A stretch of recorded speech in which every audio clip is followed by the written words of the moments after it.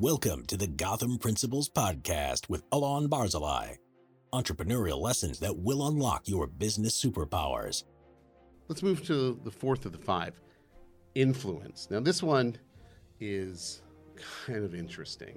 Maybe the reason why you've got involved in your business is because you want to have your say. That's what's important. You want to influence others. Of course you want security. Of course you want power. Of course you want freedom. Of course you want to make money and all those things. But the underlying secret identity of the reason why you got into that business, you wanted to have your say. You wanted to be heard. You wanted to be the guiding hand that makes something happen. Your direct involvement, it's your influence. You know, the first stage of this might be joining a family business. I always think about the Fantastic Four. Well, it's a brother and sister, a boyfriend and a best friend.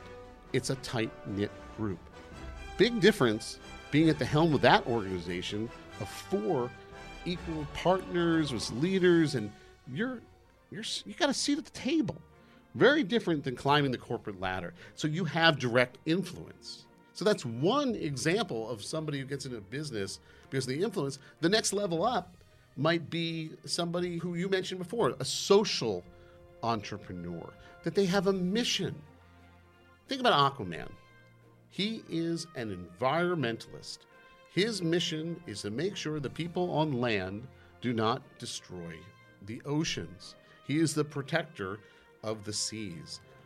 He wants influence.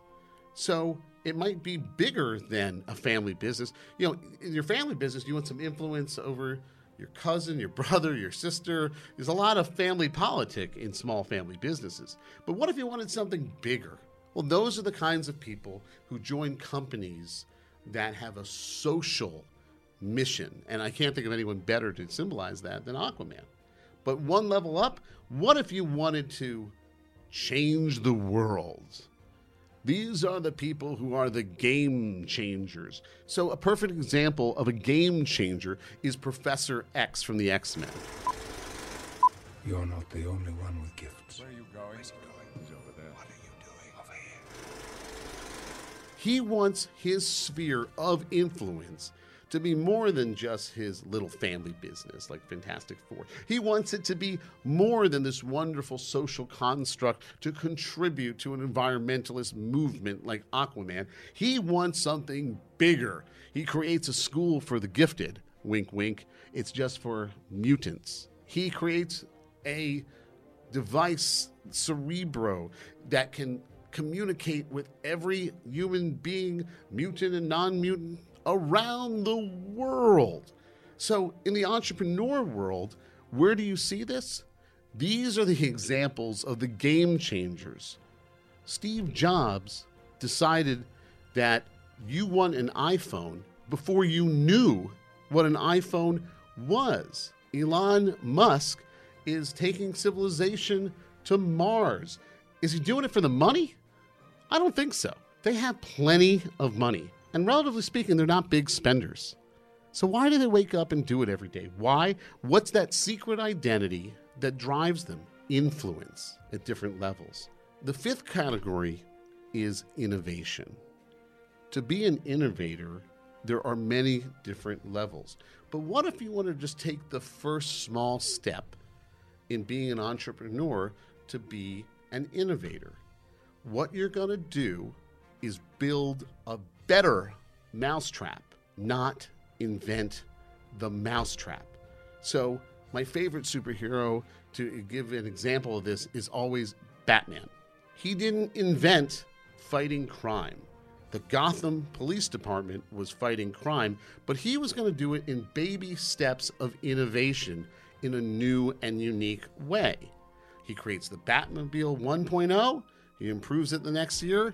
Now it's Batmobile 2.0, and every year or so, another movie comes out, a better Batmobile. It's innovation through iteration, baby steps, because innovation is scary.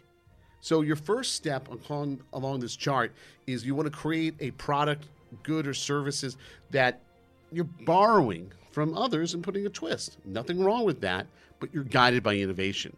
Now, if you want to go deeper, well, the second category is really an inventor. You're really creating something new. Look at Iron Man. Nobody ever had a suit of armor that could fly until he created it. And there are plenty of businesses that they create something new. Is there something that comes to mind? Well, I just think of all the technology companies out there that are inventing new products all the time. I mean, you could say, you mentioned the iPhone before. I think, in a lot of these cases I see, people improving on things that are already out there. And then, of course, inventing something, from thin air, all the great technology companies out there. But yeah, so there's, I think, lots of inventors out there. You can take the Dyson vacuum.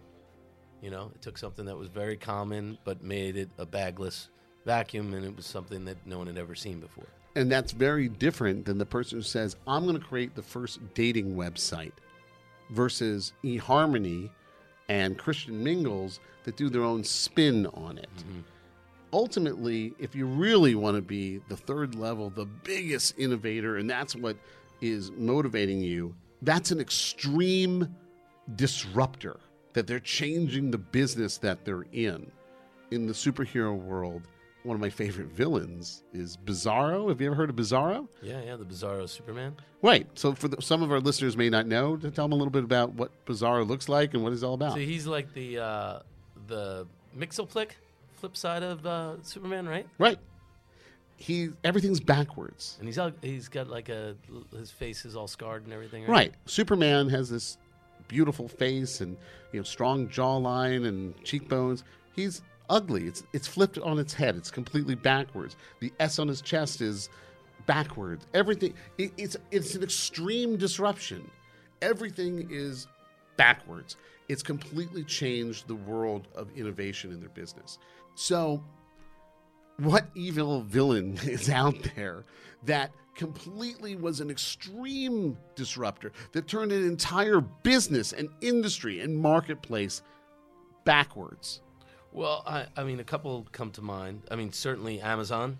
Absolutely. Right? Or Netflix. Sure, but what happened with Amazon and Netflix?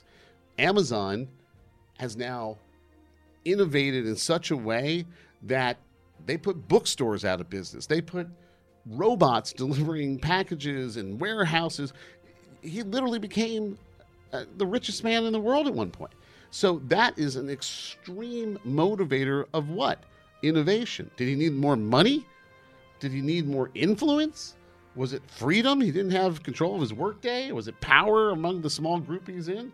Was it having a safe bed and security? Absolutely not. It's the extreme disruption, which is the secret identity. What's driving him? Innovation at an extreme level. Netflix. Why'd you pick Netflix? They put Blockbuster out of business. Right. And they continue to disrupt. I mean, like you said, there's a point when they've achieved enough power, they've achieved enough security, but they continue to innovate. When they had, they went from mail order DVDs, right, to online delivery before anyone was doing it. And then once they had that done, they started producing their own original content and releasing it all a full season in one shot.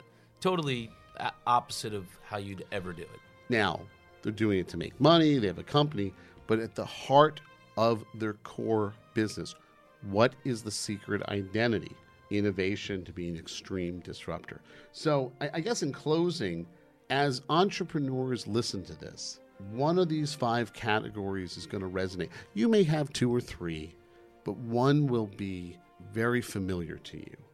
And you might be at the first chapter, the second chapter, or the third chapter, or maybe you're never going to get to the next chapters, and that's fine.